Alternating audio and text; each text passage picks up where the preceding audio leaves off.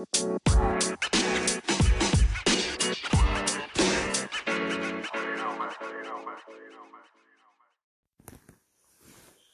there.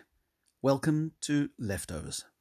Samuel and I recorded this episode, the very first episode of our joint collaboration for Leftovers, last night, the 29th of April 2020. This is just a sort of prelude to it, just to explain. This new podcast is both Samuel and myself. My name is Carlos, putting together this podcast as a journey. And this is the very first episode with our first guest. We have a lot more planned, and even microphone-wise, if I look at the recording of this myself, I will be getting a better microphone. Of course, after this COVID crisis, I'll be able to get better equipment. But for now, I'll have to make do with changing microphones that I've got at home to see which one is the best. I hope you enjoy it, and thank you for joining us. Okay, welcome to our very, very first episode of Leftovers. It's a podcast that will discuss left-leaning politics, but not only. It's more themed about the Green New Deal of Europe, but also ideas for tomorrow. Could be creative ideas, business ideas, whatever can contribute towards a better world. We would like to explore. And from my side, my name is Carlos. The idea from my side is to learn about these things. I have not a lot of knowledge on these subjects, but I have an open sponge brain, and I would like to absorb all the information that I can. So that's my sort of goal for this podcast, and hopefully people who watch it will get the same sort of information that we do. I'd like to introduce you to my co-host, Samuel. Hello. Yeah, my name is Samuel, and actually, I have the same aim. I also feel like there is much to learn, and this is a good time to sort of observe more information. Yeah. And I think this is like a best way, like easy way to do it. So yeah, I'm looking forward for the upcoming episodes. Excellent, and of course, as you can hear, Samuel is a native Finn. So we will even have Finnish guests on in the future, I'm sure, where the language will be in Finnish. And at the end of the podcast, we might swap some thoughts of what was discussed in both Finnish and English. So, feel free to join us on this journey, regardless of whether you're Finn or not Finn. We're on this journey together. It's not only about those subjects. We want to discuss all sorts of things that come up. It could be, for example, the Pentagon announced yesterday that UFOs are now officially real. And that's a very deep subject. So, especially if you've been watching X-Files in the 90s. Exactly. So we will be on a journey to discover all these things. Our first guest on this very first podcast of Leftovers is a gentleman called Bryce Montagne. I don't know if I'm pronouncing that right. And Bryce is joining us from Luxembourg. And it's great to have you, Bryce. Welcome. Hello, it's great to be here. So it's Brice Montagne. Montagne. Brice Montagne. Sorry, that's my English. No worries. English heritage kicking in. Sorry, Brice. In fact, Brice sounds much better than Bryce, to be honest. Okay, well, I'll start using it this way then. Anyway, so Brice, just before I let you have a bit more of the floor, so to speak, Brice met us through a movement called DN25, but also through what is now known as the Green New Deal of Europe, the GNDE, which the whole background of this podcast is to, as laymen, in other words, myself and Samuel, we're not scientists, we're not knowledgeable of the Green New Deal. We know what we want the future to be, but this is the journey. This is where we start. This is the very first steps of this journey, how we learn what is the Green New Deal, what difference can it make in our lives, and what can we look forward to? What should we be thinking of?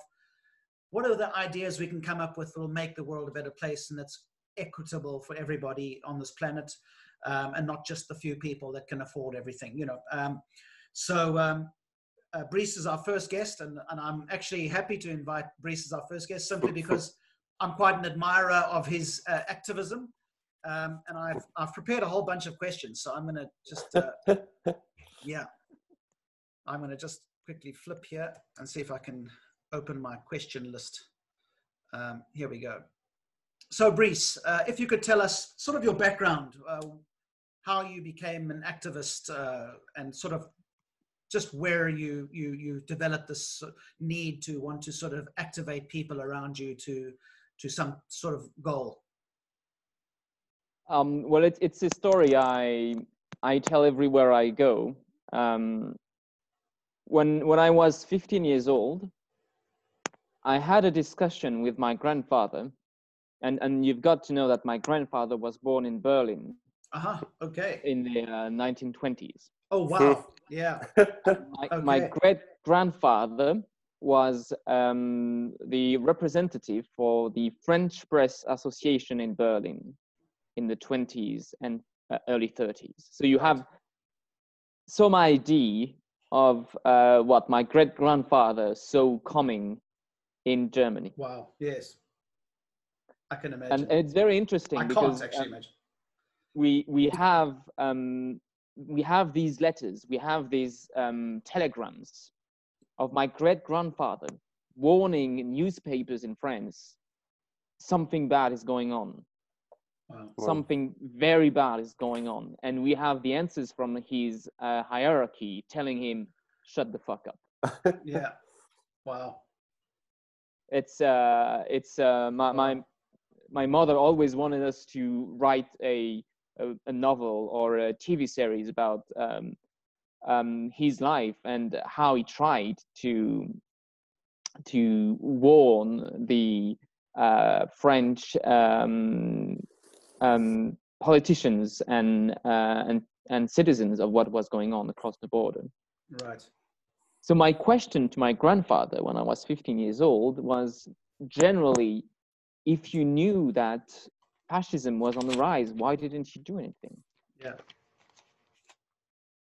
And he looked at me and he told me, what makes you think that you would have done something? Because it's easy, obviously. Yes. Yeah. To judge yes. from the future, I knowing how...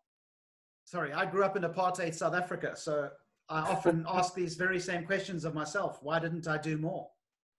So and obviously when you are looking from the future, it's easy. That sure. was the right position. Yeah. But it's actually way harder to be in the present and be faced with difficult decisions. Because when you try to change the world, the first thing you're facing is hostility. Even from very close relatives. Sure. What are you doing?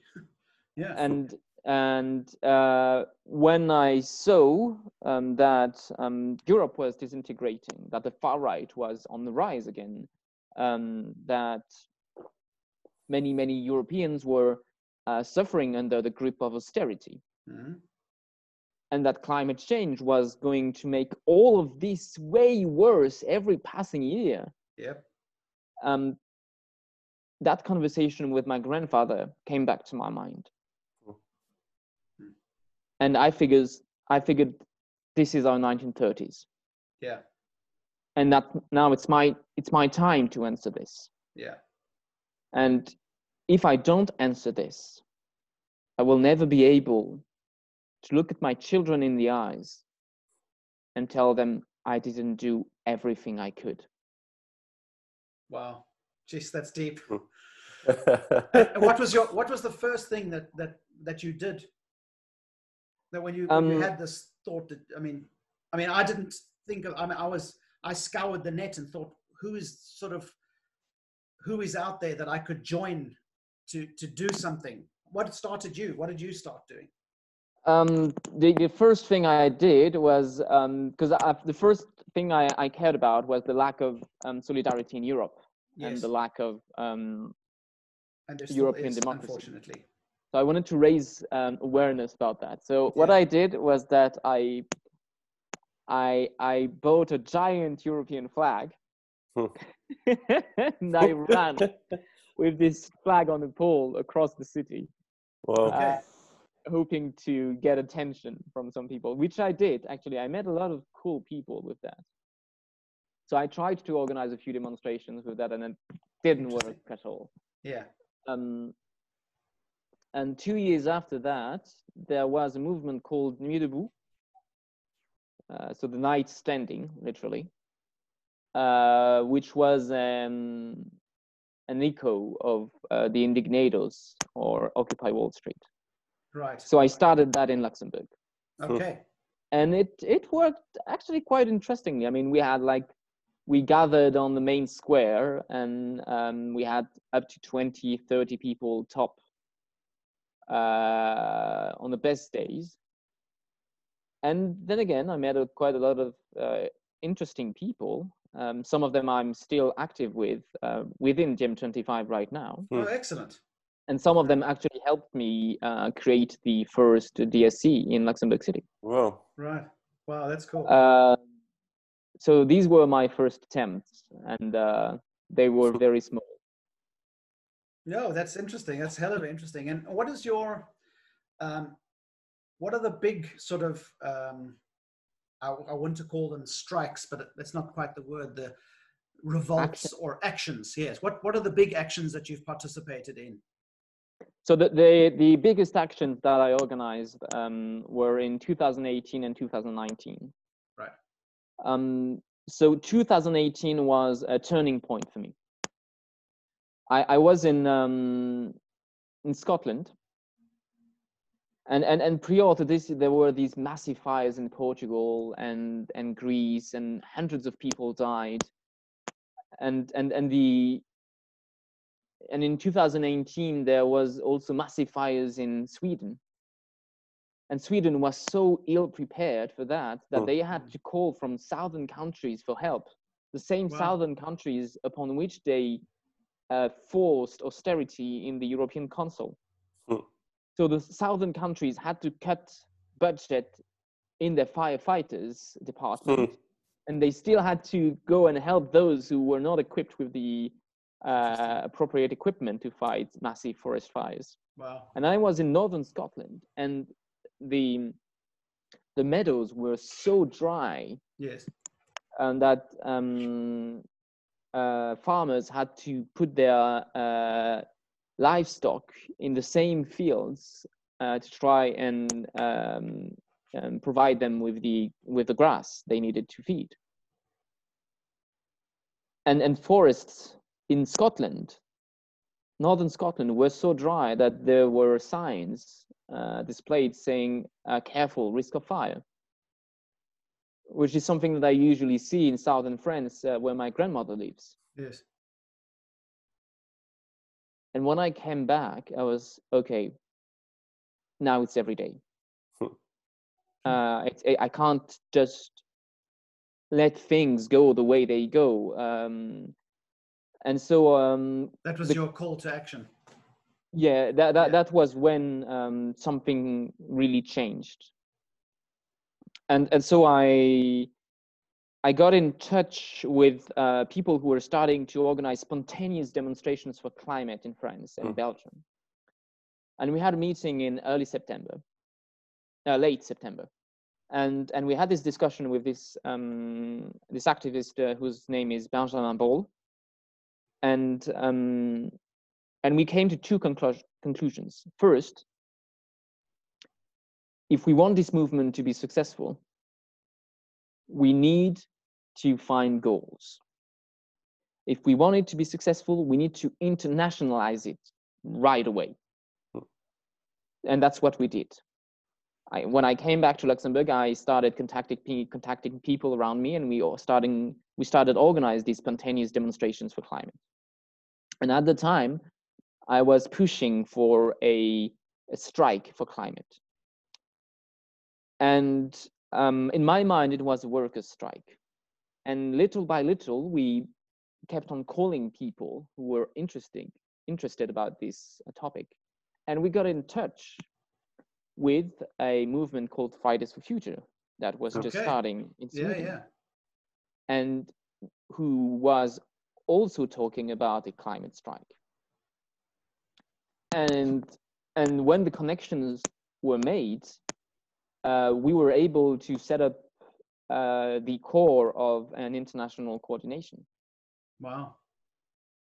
And in late November, I remember this discussion very clearly. We had this call with Benjamin, and we said, you know what? We need to kickstart one single day on which we focus all our strength.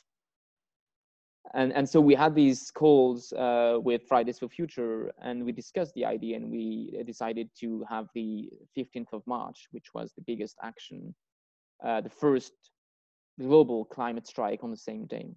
So in Luxembourg, the biggest demonstrations we made were, the first one was 600 to 1,000 people. The second was 2,000 people. That was 1,000, we were between 1,500 and 2,000, and it was already the biggest climate march that ever took place in the country. And then on the 15th of March, we had 15,000 people. Wow. Which was by far the biggest climate demonstration that ever took place in the country. And it was around 2% of the population, I think, which was the highest turnout according to the size of the population in the world, actually. And after that, I kept working for the second global climate strike that was in May. And that was a wonderful memory because we blocked the bridge that leads to the European institution area in Luxembourg. Right. And no demonstration ever managed to do this. We were the first ones to ever manage to block this bridge. We had around 2,000 people, and it was an amazing day. And participating in creating this global coordination and putting millions of people in the street. Excellent. On the same day for the same thing is by far the most amazing achievement that I was ever given the honor to participate in. Wow. What is the how can I say, the most bizarre thing or the funniest thing that's happened during any of these strikes? I mean, where, for example, I mean, if I think back just a couple of months, looking at the French yellow vest strikes, etc., and seeing firemen standing in front of the people with police hitting the fire. I mean, it was just the most bizarre thing I've ever seen in my life. It was, I don't know, all sorts of like emotions came across because these are first responders. These are, wow. I just even now, I struggle to think of how it must have thought being standing there in your uniform, that you're proud of your firehouse, your unit, your colleagues that you stand and go into fires with, and then you're facing these people that are supposed to be peacekeepers and guarding the people. You know, it was just a bizarre sort of scenario. What have you seen that you think is either bizarre or even funny, where somebody was said something in front of a group that was quite hilarious? Or I'm just trying to find either the bizarreness or a bit of the funny side of a serious subject. Well, I think I was on this bridge. The bridge, yeah. Because we were there with, with people of all ages, down to like 12 or 14 years old. Yes. And these kids, man, they are so. They're phenomenal. They are phenomenal. And at first we were just blocking one lane of the bridge. Yeah. So you have a 4-lane bridge, and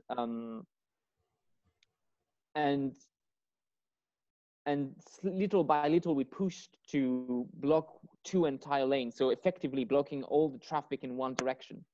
Yeah. And you saw these 12-year-old children standing so strong and determined in front of trucks and buses, saying, "You will not pass. Hear what we have to say." Wow. And that is inspiring. And I was going up and down the line all the time to make sure everything was okay. And some of these things, or most of these things actually, were taking place without any instructions. People were just spontaneously doing it. Organic. Yeah, that's nice. And so much so that the police was starting to to step back, and we ended up occupying the entire 2 lanes and blocking effectively the whole traffic going in this direction. And that was so it was smooth, and it seemed unstoppable. Yeah. Because every time the police would come and push us back and say, you can't do that, we would do it again. And they were so brave. That's what made you get involved with the GNDE? What brought you into the Green New Deal of Europe? Well, after the 24th of May, I resigned. Not resigned. I stepped down from the national coordination in the climate movement in Luxembourg and from the international coordination for several reasons. The first one being, when you step down, you allow for other people to step up and gain the skills, which is utterly important. Yes, it's organic, yes. The second reason for that is that we lacked a plan. So the climate movement knows what it's fighting against, but it doesn't know what it's fighting for. Yeah. And sociology and history tells us that when people know what is the world after, then they know what they're fighting for, and their movement is way more powerful. Right. Exactly. And I also noticed that our sociology was mainly focused on upper middle class, which doesn't allow to find a tipping point, a critical mass. Right. So my conclusion was that we needed to work for a progressive proposition, a transformative proposition for climate, social, and democratic justice, tackling also, gender inequalities, for sure, racism, social, and these kind of things. And also, I mean, if you look at you look at like in the United States, they've got this, and it's very prevalent now during this COVID-19 crisis, because you have these people of color in neighborhoods where they don't have access to clean food, organic food, nice fruit and vegetables. They only buy from, how can I say, these small kiosk shops that have pre-packed meals and fast food, etc. So they eat unhealthily, so they get obese because they can't afford to go to the big shopping centers which have got organic food. So you're sort of trapped in your neighborhood, if you like. And through that poverty, if you look at COVID-19 and how it's affecting people in America, it's mostly those poor neighborhoods that are being affected the most. And I think that's part of this whole, if you look at the bigger picture in terms of climate change, the people who are most vulnerable will be the first ones that are hit the hardest. So there's definitely a social aspect to the inequalities in terms of climate change that is very much, that needs to be addressed. Oh, yes, absolutely. And when we speak about, at the moment, we speak about people on the front line. Well, regarding climate change, we've been talking about frontline communities for years already. Yeah. And we know that the frontline communities are people in the global south, poor people in the global south, and also poor people in northern countries. Yeah. And that is why it is unimaginable to try and have a green transformative plan without a red transformative plan. We had this, I remember we had this training, I think it was in September, about the Green New Deal in Brussels. And someone asked the question, okay, so you're presenting the Green New Deal to someone, and this person answers, well, what is that? Is this just a way of implementing socialism? What do you answer to this person? And my answer was, yes. Yes, I mean, we have to say it. Yeah. If the Green New Deal is not a step forward to the direction of post-capitalism, then it's not a Green New Deal. Yeah. It's the old deal. That's exactly what the European Commission is proposing. The European Commission is proposing a Green Deal for Europe. And they dropped the new. Yes. That's not per chance. They Yeah. dropped on you because that's the old social contract that they try to paint in green and sell back to us, thinking we don't understand. No, we need a new social contract. We need a Yeah. new deal. Yeah. And this new deal means we have to change the rules. Yeah, I mean, often when people talk, I mean, if I'm talking to somebody and they say, "Oh, you're talking about socialism again," I said, "Well, if you think about it, like, let's use this ongoing crisis as an example. Who gets bailed out first? Massive corporations. And if you look at America's example, it was $6 trillion. Trillion. I mean, do you know how much that is?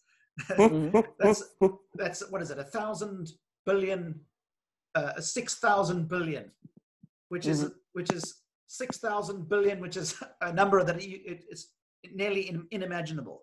But they were bailed out first. Cruise ship companies, et cetera, all of these massive Wall Street companies were bailed out first, which is socialism, but for the rich. So if we apply the same rule to everybody, but of course that's not the thing, because if you apply the rule to everybody, then they're not going to be as eager to work for your minimum wage. So it's quite a thing. It's quite a thing to absorb. It's actually, but it has also shown how important the state is.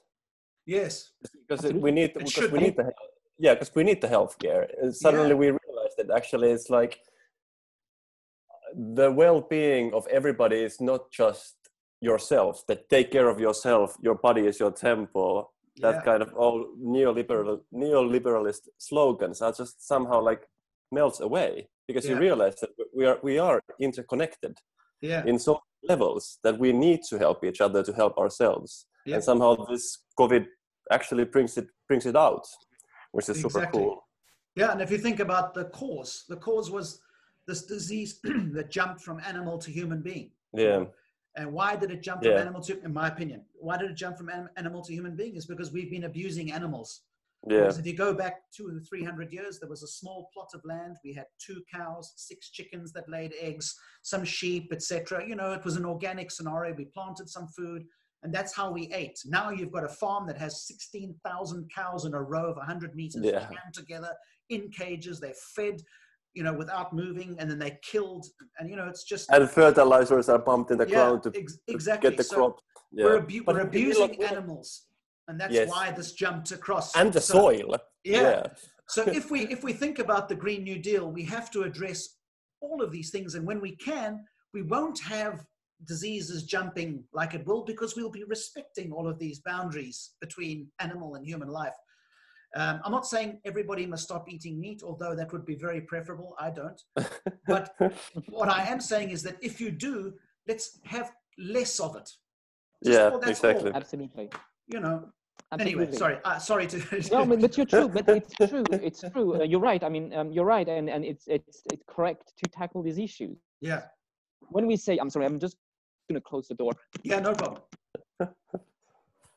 I'm thinking that this recording is limited in time, but let's just see. We might just restart it. Yeah. When we say that the Green New Deal must end capitalism, it's not just a figure of speech. Yeah. Capitalism relies on perpetual growth. Yeah. It cannot live without perpetual growth. Yeah. Because you need to feed stakeholders with dividends all the time, and to counter the fact that the working class is striving to have a decent way of life.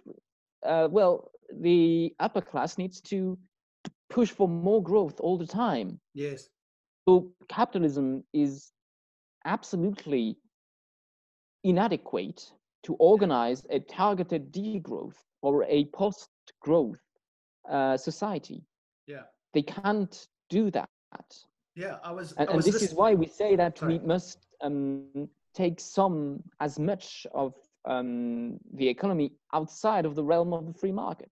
Yes. Because the purpose should not be to make money and to make as much money as possible, but to give a usual mean to things. And we need to put companies in the hands of their workers, because They don't need to have massive dividends and buy a new yacht. And Exactly. we don't need that. Yeah. And to organize degrowth, we need to make sure that it is economically possible in a system, and that system cannot be capitalism. Yeah. I was just listening to Dr. Bush on a podcast 2 or 3 days ago, and he had said that there was a study in the United States where they got together sort of 4,000 farmers and they interviewed them and asked them how many harvests are left on this planet Earth in the future. And they said about 70 years. That's it. That's how many harvests of vegetables there are for the rest. 70 years left of harvesting. That's all. That was like, what?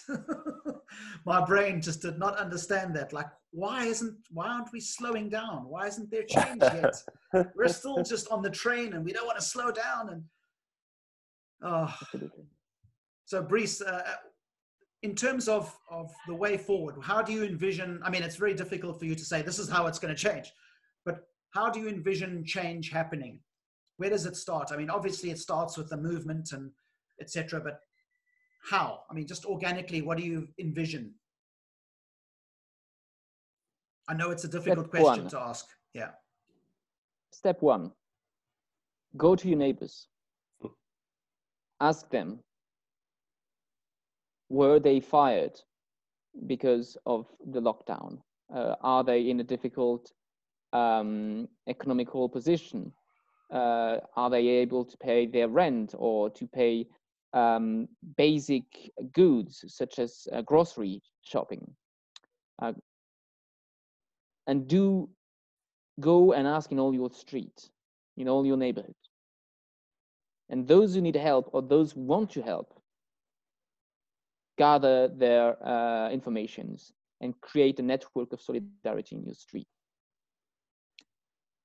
During confinement, meet with these people, whether it is online or whether you meet in small groups while maintaining physical distance, and start talking right now, not in next month, not next semester, start talking right now about what the world after should look like. Yes. And those who cannot afford to pay their rent at the end of the month or at the end of next month, help them not pay it. Organize a rent strike. Yeah. Say, we don't want to pay anymore. We are bailing out big corporations without any demands criteria in return. Yeah. I mean, here in Finland, why should we pay? Yeah. Why should we pay? They just risk getting a little less richer. We risk not having a roof over our head. So this is the way forward. The way forward is to refuse paying what is expected for us to pay. And when they say, what do you want? We say, well, we want something basic. We want an emergency payment for every European citizen, so we are able to stay at home during confinement. Because believe me, confinement is not over yet. Yeah. We want a basic right to a decent housing, a housing that is energetically neutral. So we need a complete overhaul of the housing. Yeah, the retrofitting. The housing. The housing in Europe. Yeah, which creates jobs because people have to go and do the retrofitting. Yeah, and they will tell you, but how do you intend to fund it? And then we say, well, we need to have a common debt issue by the ECB. Why do we print money only for big corporations? Why don't we print it for the people? Yeah. And when they say, yeah, but that's not a balanced system. It's for free. You're just giving it for free. Yeah. Yeah. What? How do you get money back? And then they say, well, you know what? You know how we can get the money back? We lose 1,000 fucking billion euros every single year because of European tax evasion. Yeah. That's where the money is. Right now, the European big corporations are planning to give away 359 billion euros worth of dividend while people are starving. This is where the money is. Yeah, that's where the money is. So when we start such a radical thing as a rent strike, then we will have the legitimacy to say these things. Yeah. And we will have the power struggle to say these things, but we have to start revolting. Yeah. Wow. And in terms of actions that you've done in the past, like I remember in was it January or February, you did the billionaires action in Luxembourg. That was supposed to take place in late March. Oh, it was supposed to take place. Oh, yeah, that's right. Sorry. Because we shared that as well. And I mean, in a perfect world, we could have jumped on a ferry and a train or something. But you can organize the rent strike in Helsinki. Yeah. But we're quite lucky, well, in certain ways, because we're quite a socialist-based country as it is. So people who are unemployed still get unemployment benefits in terms of healthcare and a salary, etc. So we're quite lucky in that regard, being quite socialist in that way. There are always people who slip through the cracks of the system. Yeah. Hey, I've lost my business and all sorts of things, so I totally get it. Yeah. And the system is not meant to take on such a massive crisis as the one we are dealing with right now. And this is just the first step before climate change delivers more pandemics and more famines and more wars. This is just COVID-19. Climate change is going to say soon, hold my beer. Yeah. Yes. So going on to the street and looking for people who might be in a difficult situation as you are is always worth your time. Yeah. And then going to neighborhoods in which you know that the situation is harder is always worth your time. Yes. Politics is not getting elected and being paid for what you do.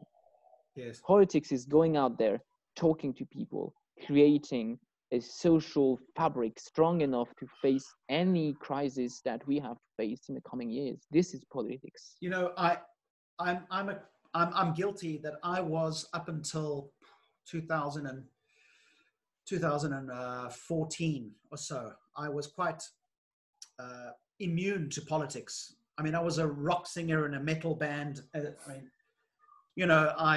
was anti-politicians. I was anti-establishment in that way. I wrote songs. I have a song that I wrote called Eco Killers in 1991 about corporations raping the planet for profits. And I was talking to my old bandmate on Facebook yesterday, and he was like, geez, you were like it was like a prophecy.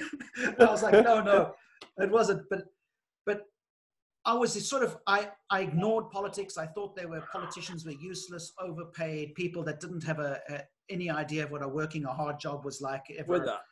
I need to go for a while. Yep.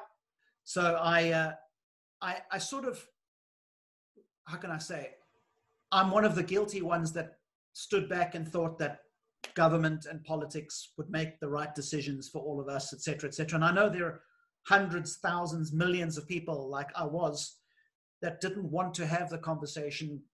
We were caught up in our lives and music and whatever. So we sort of ignored what was on the outside looking in.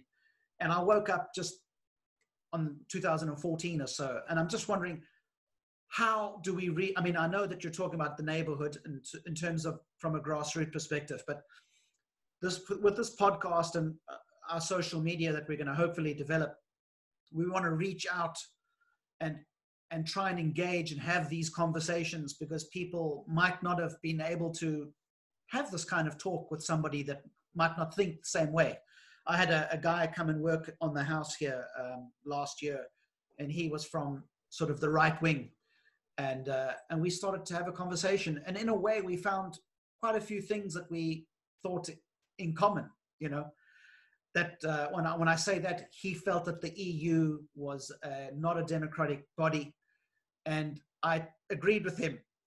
Having said that, I'm a fan of the EU as a community, sharing ideas and buying from each other and the border. I'm definitely a European fan of the project itself, but the democracy, the people that are there are not all voted in. The lobbies, the committees that are formed are professionals that are hired and lobbyists, etc. So it's not really democratic. And we found a lot of common ground having these discussions. And I'm wondering if through ideas of talking about it like this, I'm hoping that to engage with those kinds of people, because I'm not anti. What I'm trying to say is that I don't judge them too harshly, because I have a feeling that a lot of the pain they're feeling and feeling marginalized and left behind and ignored and whatever, and they're just caught up in messaging which is more nationalist, without realizing that some of the things they want are quite the same. I'm not saying all of them, but I'm just saying that there are some commonalities. How do we engage? How do we reach out? I think the point is when we, for example, when people get engaged in France, yeah, and want to, quote, save France, yeah, they don't mean that they want to save the French Fifth Republic. That's not the point. I mean, I don't think anybody in France wants to save the Fifth Republic except for the conservative right. Yeah. They want to help the people of France. We don't want to save the European Union as it is. There's no point. The European Union as it is should not be saved. It should be completely ditched and replaced by something else. Yes. We are fighting for the people of Europe. Yeah, yeah. That's what we do. Yeah. And what we ask people to help us do is to help the people of Europe. That's what we ask them to do. To create a working class solidarity across the German working class, French working class, Finnish working class, Swedish, Danish working class, Italian working class. This is what we need. Yeah. Because if you think about it, some people tell you, okay, you know what the issue is? Once upon a time in Finland, we had monetary independence. And now that we have entered the Eurozone, we have lost that. And we are forced, good, honest Finnish taxpayers, to pay for the lazy Italian taxpayers, lazy Spanish taxpayers, and French taxpayers, and so on and so forth. So if we would just regain our monetary independence, we would be able to do whatever the hell we want. And our enterprises would be better off. And some people on the left say, you know what? If we had this monetary independence, well, we would be able to do whatever the hell we want for social justice. Well, in 1914, Germany had massive commercial trade surpluses towards the rest of Europe. It kind of seems, familiar,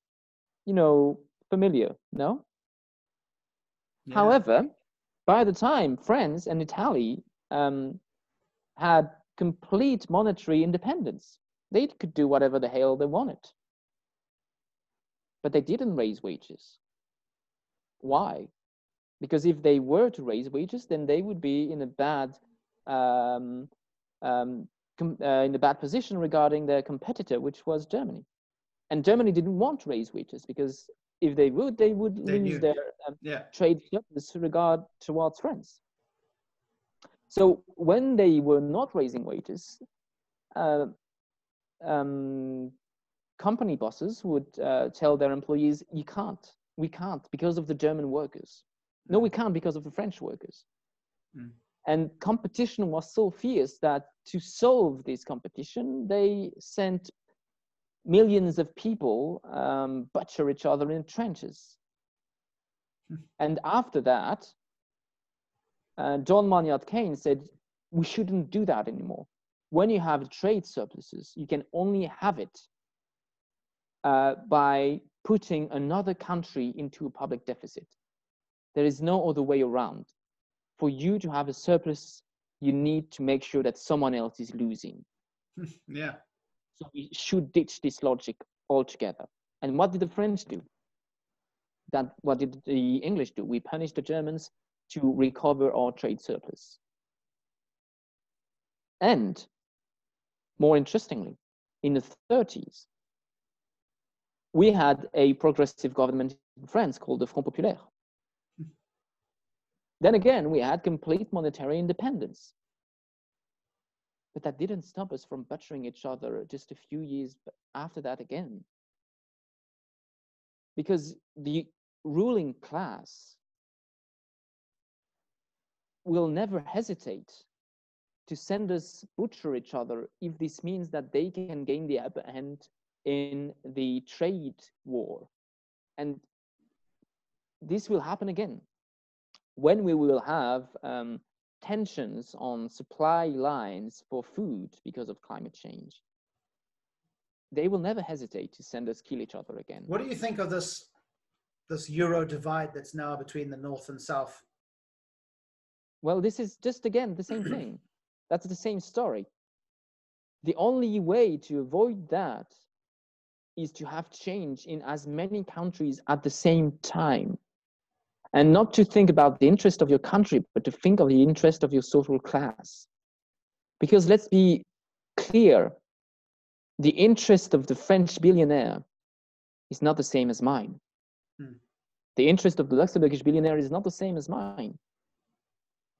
If they are well off, there is no guarantee that I will be well off. That's what they've been telling us for centuries. No, that's the carrot. That's the carrot, and that's not the case. Yeah. We will be well off when many countries at the same time will change their ideological framework. And that's what happened after World War II. After World War II, we had a major shift in the ideological framework. And what happened? We forgave Germany.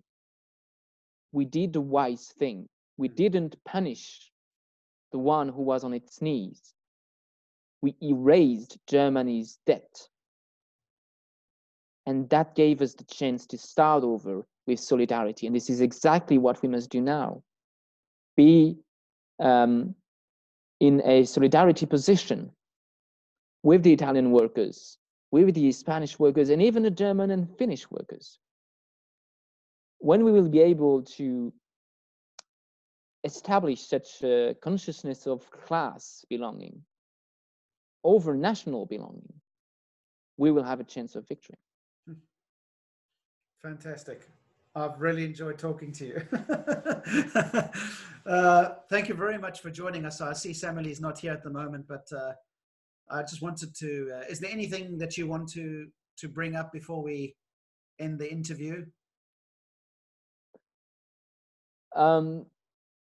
There is one quote that I absolutely adore from a German philosopher and playwright. His name was Bertolt Brecht. And he said that the one who fights may lose, but the one who stopped fighting already lost. So whatever we do, there is no chance. I mean, there is no certainty that we will have victory. Yeah. But the only chance for us to reach victory is to give it a shot. It's very true. That's very true. We've got a lot to fight for. This world is, it really is literally burning everywhere you look. South Absolutely. America, governments are toppled, leaders who are democratic are overthrown. It's just everywhere you look, everywhere. Even in Africa, you've got massive, massive clouds of locusts sort of destroying massive areas of land that poor people already need to be farming. You've got, I mean, look at this crisis that's happening to us, and will be going, I mean, more and more around the world. It should, hopefully this is a moment that we all take to wake up and say, hang on a second. There really is a moment now that we can make the most of and make the change that we need. Absolutely. Thank you, Brice. Thank you very much for joining us. Thank you very much. Thank you kindly. And I hope, well, I'm sure we'll chat more again in the future.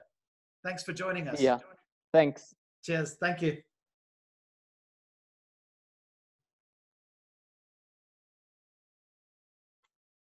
Recording. Okay, so we're back with you on Leftovers. That was our interview with Brees. Was fascinating. He's a very interesting gentleman, and For sure he is. that was so great. And he told some great stories, very inspiring. And I hope that inspires many people, no matter what you think of in terms of political spectrum. I mean, I think the whole thing about left and right and everything is slowly fading into most of us and the top percentage of the world, you know. For sure, that's well put. Yeah, because there's so much to buy this and buy them and the next door neighbors and the next door neighbors and become and have all of that business, and you know, and it all started there, and it just made me think of, you know, it's not so long ago, it's 100 years. Yeah, exactly.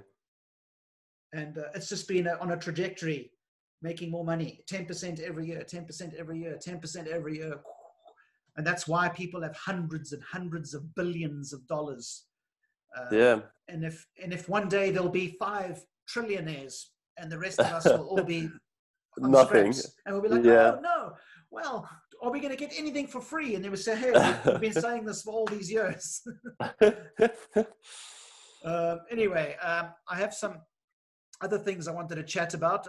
What's happening locally, local news-wise in Finland? I think most of the talk, like in everywhere else, is about COVID and Corona and COVID-19 and when are we going to open the schools and when is going back to work and all that stuff. I mean, I don't really want to talk about more about the COVID. Yeah, exactly. I don't really want to, but anything else interesting locally that you know of? Nothing that comes to my mind actually now. Yeah. I'm just having a look here. Internationally, I found this quote quite funny that I saw on Twitter, and it said the guy said that he wrote, you know, 2 years ago in America, the Democratic Party was like, but Russia's hacking our elections and Russia's bad and Russia and Putin is controlling Trump and he's an asset of the Russian government. And now all of a sudden it's changed. Because the Republicans are like, yeah, but China is controlling the government and China is taking the world. We got to stop China. And in the same tweet he wrote, but the rest of the world is saying, but America is taking over the world and America's and it's just like, what? Oh my word. So I thought that was quite a funny tweet too. And it pretty much highlights what's happening in the world. Yeah. Like tectonic plates are like moving at the moment. And I'll tell you one thing I read in I don't know if it was the Intercept or Common Dreams, but I read an article about how America was buying all the PPE equipment and things from all over the world. And what is PPE? Personal protection equipment, you know, masks, gloves, face shields and clothing and all that. They were buying like massive amounts from all over the world. You know, just plane loads. But instead of distributing it, they've been giving it to corporations to sell and to auction to the different states. And I was just like, what? Yeah. Where did you read this? I'll find it for you. Yeah, very good. But I remember when I was reading some kind of like small interview of the mayor of New York, who was super pissed about this situation that Cuomo, that actually the situation is like that. For example, if you need to like give extra oxygen for a patient, they're really like auctioning it out, you know, the companies who still have them.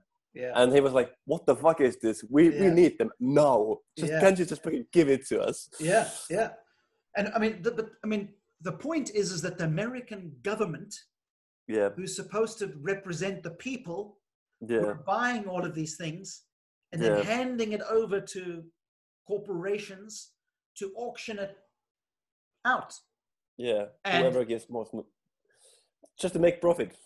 So what were they buying it with? That money was taxpayers' money. It's just like, what? My head was just not wanting to understand that. So I actually saw that on Majority Report with Sam Cedar on his podcast, on his YouTube channel. I watched that discussion. That's where I've heard about it first. And then I looked it up online, and I just can't remember which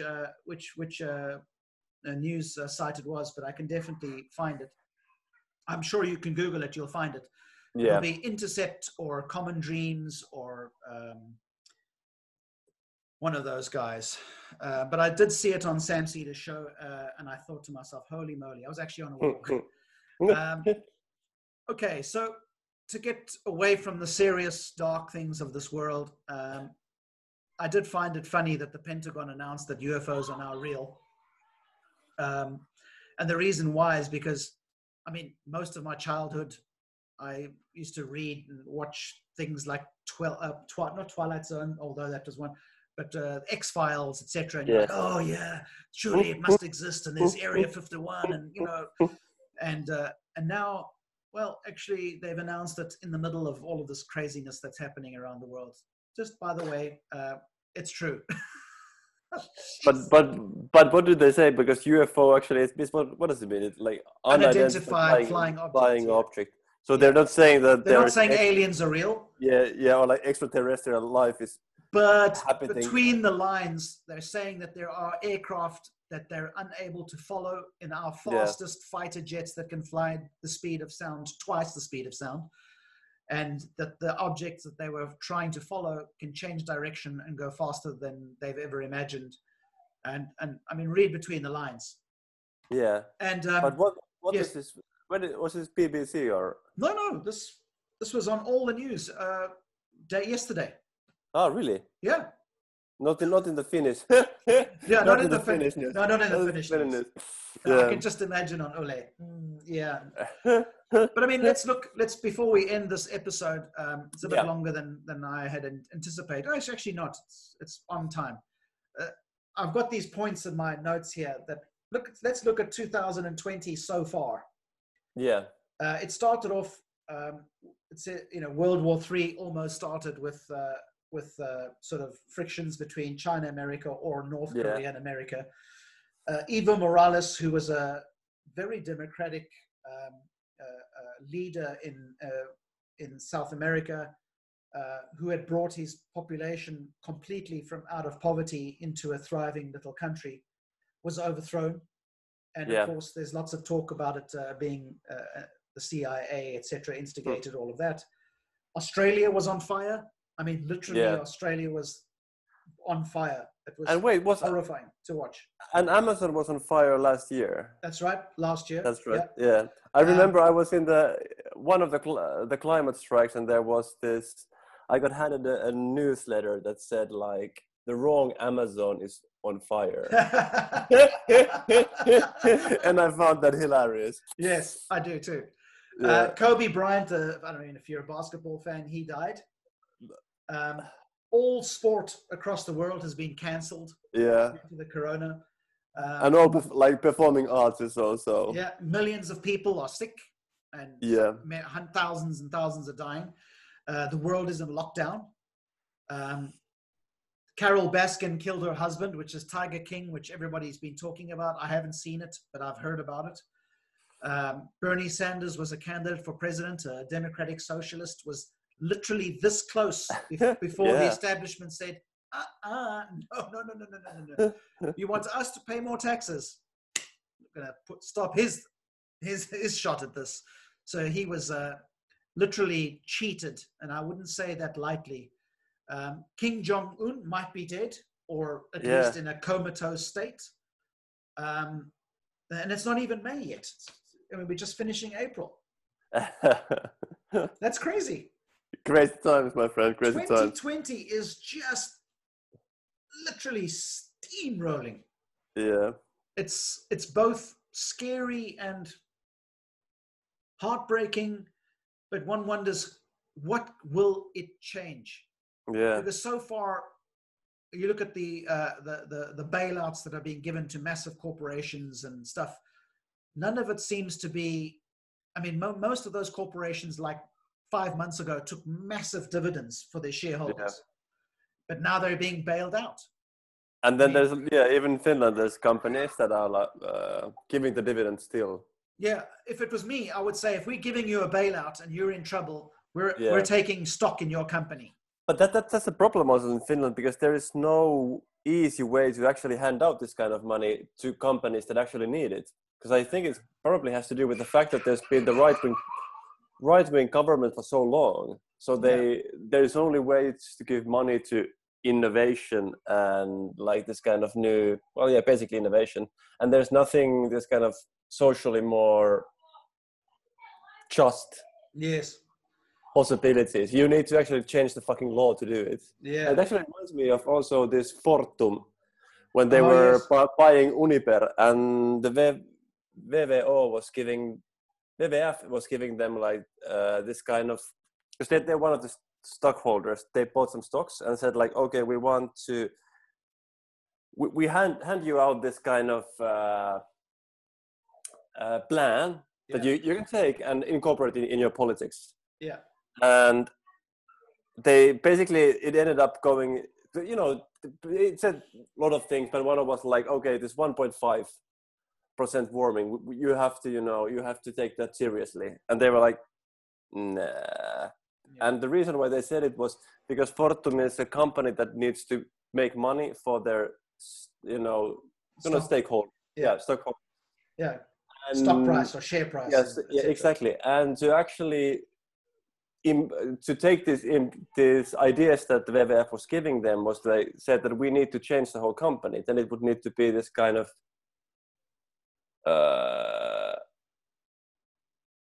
yleishyödyllinen. What is that in English? That it means that it's like it's actually not even nationalized. It just means that you can't actually make more profit and hand it out. You actually have to make, if you make profit, you have to use it somehow, give it to charity or, you know, whatever. This actually exists in Finland. There's a lot of companies that actually are like this. For example, Planti, which is making oat drinks and stuff like that. Yeah. But in my opinion, if you're bailing out a company, in other words, they're in financial dire straits and you're bailing them out to keep them alive and keep them paying their staff, if they have taken dividends or are about to take dividends, it should either be nationalized or a massive percentage of their stock should be given to government in return for this loan that's not going to be paid back, because we're literally giving them it's like a grant. Here you go. Exactly. Because at the end of the day, what's going to happen, who's going to repay all of that big money? It's going to be done through austerity, and nurses are going to have their salaries cut and teachers are going to have their salaries cut so we can pay for this, that this company got bailed out. No. So that's why it's all wrong. Yeah, it's like, we've tried that, it doesn't work. We need a different plan. Yeah, exactly. Oh, man. Is there anything else you want to bring up? Maybe we're good. Yeah. Okay, that's our first episode of Leftovers. I hope everybody listening, and of course, if you are and you're seeing this on YouTube or you're listening to it on a podcast, share it with somebody. Hopefully, we've given you a little bit of insight. It was fantastic talking to Brice. I want to thank him again for joining us. We've got more guests lined up for our next week's episode, and more to come in the future. This is just the beginning of many. So thank you for joining us. Yes, thanks. All right. Cheers.